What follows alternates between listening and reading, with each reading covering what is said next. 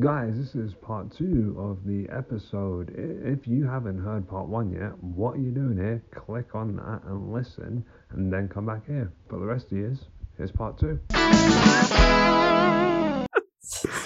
So, Frasier. Frasier. Yes. Frasier. Love the theme tune. Yeah. One of the best theme tunes ever. It is. Good night, Seattle. We love you. So what made you... How long have you been a fan of Frasier? That's a good question. All right. How long have I been a fan of Frasier? So it was always on, like, full disclosure, I love Friends. I fucking love Friends. I think it's, it's aged. It's like, aged. that's kind of like taboo to say now, but Yeah, it is I a know. fucking it's a well-written show. Yeah. It's out. I mean, yeah, It's was outdated, very outdated, and everything is. how they managed to film, how they managed to set the show in New York and have only white people in it is that's going to be studied for years. I think for sure. But holy crap, that was a funny show. Yeah. It was like, writing was slick, production was slick, the acting was fucking phenomenal. Like, Anyway, Frasier was on prime time with Friends. This is in Australia. In Australia when I was a kid. And so, like, it was always kind of like on in the background, but I was never as into it as Friends. Yeah. And then I sort of vaguely knew it. And then when I was at drama school, we were doing an end of year play, and it was supposed to be a comedy. And one of my things was like, I sort of sensed that there was like a farcical element to it. So I was like, I'm gonna like look up some farcy things. And obviously Frasier is just farce, like through and through. Every episode is just doors opening and closing, and Frasier being like, "How dare you!" and then like closing the door again. And so I watched the entire series in that year, or sort of like over that summer or whatever it was, and I was like, okay, this is fucking amazing. Yeah. And I kind of recognized it as a kind of very slick, very, very well done studio comedy that I don't think you get anymore. You don't have any sort of, like, what is coming? I mean, Ned, Carl, you're the one who's like, what's the latest? There's Not Going Out with Lee Mack. Chuck Lorre, the guy who did 2.5 Men. I suppose actually there's what's the one in Philadelphia with Danny It's Always DeVito? Sunny. Always Sunny. Yeah. That's not studio audience stuff. That's Location. that's a location one. Yeah. But you're right though, but I've listened to this show called Sitcom Geeks, the podcast, right? And what they keep saying is producers really do want to have the studio audience thing to come back, but it's just so fucking expensive. Yeah. What, because of COVID or because just... No, just in general, because everyone wants to be the new Ricky Gervais and everyone wants to create the new Office. Basically, with a studio comedy, you've got sets, like 6 or 7 sets that you've got to build. And then every week, you're probably also like building a few others to go with the different locations that you've set it, because the studio audience has to be there to laugh. Whereas Can't you have it part studio audience, part not? I think some places do that, but like the quality of the actual like finish is always visible. Like there's episodes of Friends where you can tell that they've gone on location, and you're like, oh my god, this is like a different like when they were in London. Yeah. And so it's super expensive to do. And the thing that they were saying on Sitcom Geeks, which I totally agree with, is that it's really Did you just call it Sitcom Greeks? Sitcom Greeks. I'm sorry, Turkish Greeks. I couldn't let that one go. Sitcom Greeks. Just smash plates. That's the theme tune. They were saying that it's really hard to find people who know how to write studio comedies now. Yeah. Because it's a very specific way of writing. Because the scenes have to be like, they have to sort of exist in their own like little sphere. Yeah. Like you can watch an episode of Frasier and it can in itself have a beginning, middle and end as a little simple sketch on its own. Because you can't, it's not sequential and the storyline isn't interweaving. I mean, there may be some running sort of trends to it, but it's not, it's a piece of work in its own that you can just enjoy. Exactly. Yeah. And each of the scenes are basically like little skits as well. Do you think that's because of how we consume media now, in that like we binge watch things instead of, okay, cool, oh, I caught Frasier this week and it was funny, and then I'll tune into it again next week because that's when we watch it. And if I miss one, it's not a big deal that I can still jump back on board for. Totally. No, people are still looking. Yeah, people are looking for narrative-based things, and I've seen to keep you engaged and keep you watching for the next one to the next one to the next one. Yeah, I mean, I've seen some studio sitcoms do that. Like they'll have a 2-parter or something, like a to be continued or whatever. Yeah. But yeah, that is still rare. Yeah, and it's also like, like Netflix wants people to be able to like sit down and like watch 5 episodes of something back to back, then go tweet about it. Yeah, and tell people like, oh my God, I've just watched, you know, whatever, and then come back and get more people to watch it. But studio sitcoms, I don't know, there's also like a cultural shift that's occurred with The Office, obviously, like it occurred, and then like everything changed because they are cheaper, but also like the storyline with studio sitcoms, they all kind of just revert back to, they go through the process of the episode, the shenanigans happen, and then they kind of reset. They go back to one particular place in the house, and the 2 main characters are talking about what happened. Their emotional journey resets as well in some degree. But that's what made Frasier so good, though. Like, you knew what you were getting. Like, even there was very little growth with the Frasier character. Yeah, totally. Like, he remains steadfastly kind of himself, this sort of flappy, pompous snob all the way through. The growth actually tended to occur in teeny tiny little episodes. Like every episode had its own lesson. Yeah. So for example, it was like Niles and Frasier would kind of get into an argument about egos, and then they'd both end up apologizing to each other at the end, which actually like nowadays feels super twee for like most comedies. Like most people would be a bit like about that. They'd want it to kind of span out and cancel him. Fuck it. They'd want it to span out for the entire series, and then that journey to occur by the end of the thing. But then critics would then complain that it's stretched out too thinly. Yeah, but then it's totally possible because like places like The Good Place like did an amazing job where they were kind of like, oh my God, we're going on this journey, and then you think it's that, but it's actually this. So like it is possible to do a really good job with it. That was a perfect Janet, by the way. Bitches. Yeah. But Frasier, you always knew what you were getting. Yeah. It's the same with Friends. It's the same with like, you know, I mean, I fucking hate The Big Bang Theory, but I can see why people fucking love it. Yeah. I can see why Mrs. Brown's Boys is the biggest, like, is the most popular sitcom on UK TV. Yeah. Brexit. Yes. It gets a lot of hate, but I've not really ever watched it. I kind of just was. I've dipped in and out enough times to say I enjoy it enough. It's fine. Like it's fine, and it's. But it's kind of like not everything is made for you. Exactly. Yeah. But then again, I do enjoy hating on shit, which is why I'm in so many WhatsApp groups. We're comedians, man. Like we got to have a cynical edge. So, if you were to remake Frasier, right, for the 21st century, how would you do it? That's such a good question. That's why I asked it. Oh my God. 10 points. Thanks. So, remake Frasier for the 21st century. As a musical. Yes. Yeah, as a musical. I think I would... There's something in the friction... I'm just trying to think, because so many of the... I'm not finishing any sentences because my brain is like got 17 different threads of thought Get going. Them all. That's right. Come on, all of it.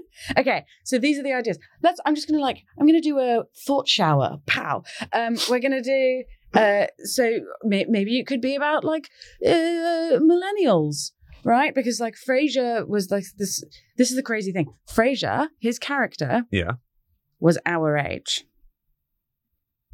What? What? Yeah. So he was supposed to be in his 30s? Yeah. With that hairline? Yeah, man. Like, with wait, hold on. Like, how old was he in Cheers then? I think the actor is he was born 45. Yeah. Like he came out being like, "Hi, I'm Kelsey Grammer." Yeah. But yeah, so like, how many 30-year-old radio psychiatrists are there? Not many. how many psychiatrists are there? It takes fucking years to Yeah. be qualified to become that in the first place, let alone to then have enough prestige to get your own radio show, let alone to then live in your own, like, very, very mature. Oh, he'd be. I tell you what, it'd be like Fraser Crane would be a 20-year-old psychiatrist YouTuber. Oh my God. Oh my, with like a Yes. blue therapy kind of show. Yeah. And Niles would be a TikToker. Yeah. They would be like reality TV people who, not reality TV. They'd be beefing on different social medias. Because Niles was always like, okay, cool, it's you're just a radio host sort of thing, and then had that snobby element to it. Yeah. He'd be like, it's YouTube, like it's all. Yeah. And then The dad would be Trump. Yeah. And Daphne would be, I mean, James Corden. James Corden. Because he's in Why not? He's the English guy in everything. Yeah. Why not? And Eddie would still be there because everybody loves a dog. Dogs Yeah. are timeless. Yeah. I've now got James Corden in a dress in my head. And Niles trying to fuck him. Yeah. Oddly enough, James isn't even trying to bat him away. He's just accepting like, it. yeah, all right, fine. More attention, great.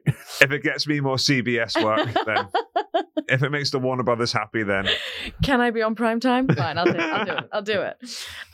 Yeah, I mean, this is the thing that makes it difficult for me. In the same way that, you know, lots of people have looked at Friends and kind of been like, oh, how did Monica ever afford that place, etc. It's so it got explained though, did it not? Yeah, because it was her grandmother's and so on and so forth. Right, they have like historic rent control, don't they? Yeah, exactly. And I kind of feel the same way about Frasier when I look at it, and I'm like, I can't quite figure out how to transpose it in a way that keeps because the snobbiness, the kind of affable pomposity of him and Niles is what the show is actually about. Yeah. And so I'm trying to think of what is equivalent today. I suppose social media, like reality people, but I think culturally most people actually still look down on social media, even though it holds the most currency. Mm-hmm. So in my eyes, actually, it would just have to be like looking up. I think there's like maybe something about the generational differences, like boomers and millennials and zennials and stuff like that. I mean, there was kind of already that with the dad and Fraser and Niles, wasn't there? Yeah. It was kind of like he was. I mean, I suppose it's the same story that you have now of like just older people just not understanding how the world is these days and how it's all very different and how their sons are so his sons were so different to him. He was an old cop, and they're two sort of metrosexual intellectuals. Yeah, exactly. And I think that like it captures something today, which is the boomers looking down on millennials, being like, "Oh my god, you're such soft losers," and then the millennials going, "Well, yeah." You're just times, Grandpa. Yeah. Thanks for you're that. Uncouth and not with it. Yeah, like also, P.S. You're racist.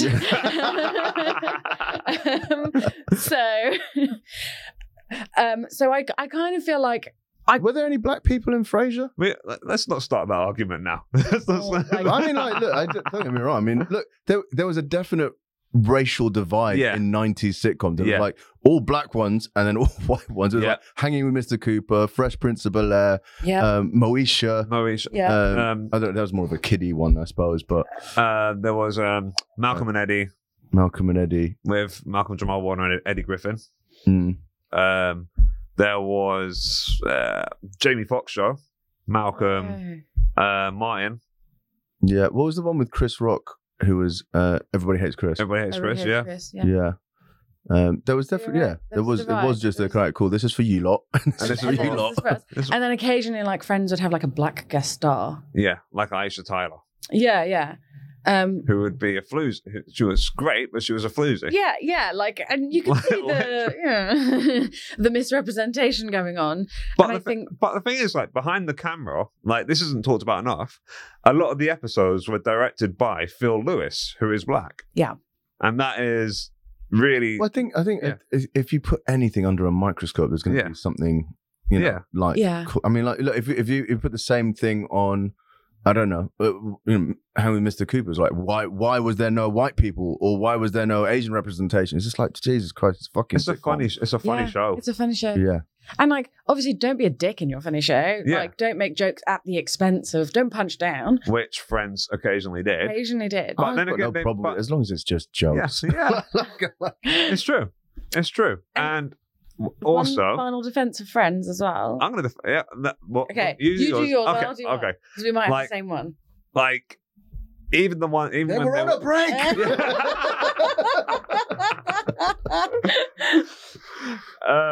Like it would mainly be Ross doing the punching down thing, Yeah. but it would be the end of it. He would still look like the dickhead. Yeah. Totally. So Like- he'd make those stupid comments, like when Freddie Prinze Jr. Was the babysit, was the nanny, Yeah. and Ross would still come out looking like an absolute twat. Yeah. He'd be like, I feel uncomfortable with this, and everybody else would be like, what's wrong with you? Yeah. And the other thing is, like, I've seen a lot of stuff, and I mean, rightly so. There's a lot of very, very homophobic jokes on Friends. Like the classic one is Joey and Chandler constantly being like, no homo, no homo, no homo Yeah. to each other. Did they say no homo? I mean, in essence. In a sense. Yeah. It was always kind of like, yeah, we hug, and then we're like, huh, yeah, man, beef, steak. Oh, but I don't think that's homophobic. I think that's just representative of the times. You know what I mean? Like, Yeah. it was kind of like okay, cool. We can't really talk about Homosexuality. feelings and, openly kind of share emotion with each other and stuff. Well, it's kind of crazy because Chandler was meant to be gay. Yeah. And also, like, one of the main writers is as gay as the day is long. I Only remember for 24 hours. Yeah, because I watched an interview with him where he was like, it was a recent one where they were saying like, I've heard the stuff about like, it being kind of misrepresenting of it's all straight people and it's all this and it's all that. And he was like, but I was a gay man writing for the market at the time. Yeah. And I was quite proud of what I was doing. And also, let's not forget that Friends had the only openly lesbian relationship true. in the 90s. I think it was before or after Ellen. with And Gunther. Yeah, He probably was gay. Well, No, he loved wasn't, because Rachel. he loved was, Rachel. I forgot. He just was kind of camp. Yeah, he was just super flamboyant. Fun fact: he's the only cast member that actually goes to the conventions. Of course he is. He's milking that cash cow for all it's As fucking you worth. should. So, how would you remake Frasier? Okay. Oh, yeah. Oh my god. Stop I'd make me. it Friends, is basically what we can say. Okay, I would remake Frasier. I would have it as maybe a couple of millennials our age who are, I don't know, mate. It's perfect. I'm not going to remake it. I'm not That's going to good. remake it. Fine. I That's good. choose not to remake Frasier. I really don't think I can. Just stick with the reruns, baby. Yeah, exactly. I just watch it till I die forever. Why fuck with perfection? Yeah. Sorry, that's not a very interesting answer. But... I think we've gone to so many different places today. That's the perfect place. It's been a fucking delight having you on. Thank you. It's been lovely to be on. Lovely to see you Nice to see you again. Where can people find you? They can find me, obviously, on Twitter. Yeah, what is this Twitter? I'm going to spell my name for the listeners because, like, it's hard. It's Ilayda Arden. Ilayda Arden. It looks nothing like it sounds, it's said, but... Sorry, Ilayda. Arden, Arden. I'm so stupid. one more time. Ilayda. Yeah. AR. DAAR. So 2 A's. Yeah. Got So you. Ilayda. You can't spell your own name, can you? Arden. Oh, no, that's the wrong person. DR. Do you want me to write it down? No. Got it. You got it. You got me. Got You it. got Got me. it. Got it. Got it.